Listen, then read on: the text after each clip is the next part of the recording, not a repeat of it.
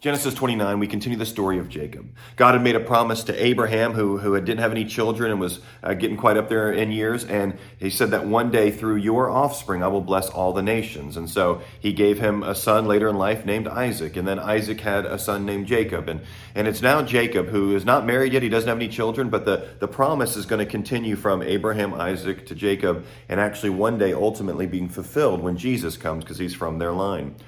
So Jacob sets off to find himself a wife, and he's going back to an area of the land that has some of their close family members.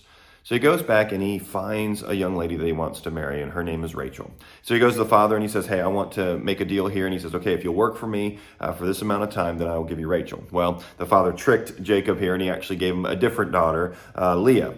And so afterwards, Jacob's like, wait, we made a deal. What's going on? He says, well, she's my older daughter. She has to be married first. So if you work for me again, you can then have Rachel. Well, Jacob loved Rachel more than he did Leah. And so this was a really trying time, and especially in Leah's life. But then the Lord says something and does something that's quite interesting. I want to share with you at the end of chapter 29. In verse 31, when the Lord saw that Leah was hated, he opened her womb, but Rachel was barren.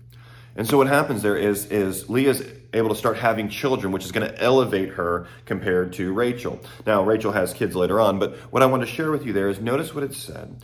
Both are there, both are barren at this point, and then the Lord opened her womb. Friends, I just want us to think for a moment on any time that somebody is pregnant or they're not pregnant or they're not able to have children, or they are.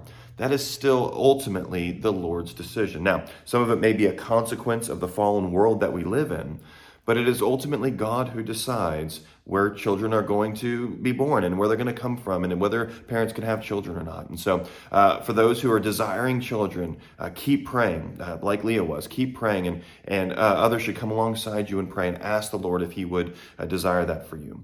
If you're not able to have children yet, find your contentment in Christ. Keep asking, but ultimately realize your worth is ultimately in Christ and not in whether you can have children or not. For those who have children, we need to see that they are indeed a blessing for the Lord, and we need to steward them well. They're really not ours, they're his that he's given to us for a season. Have a great day today.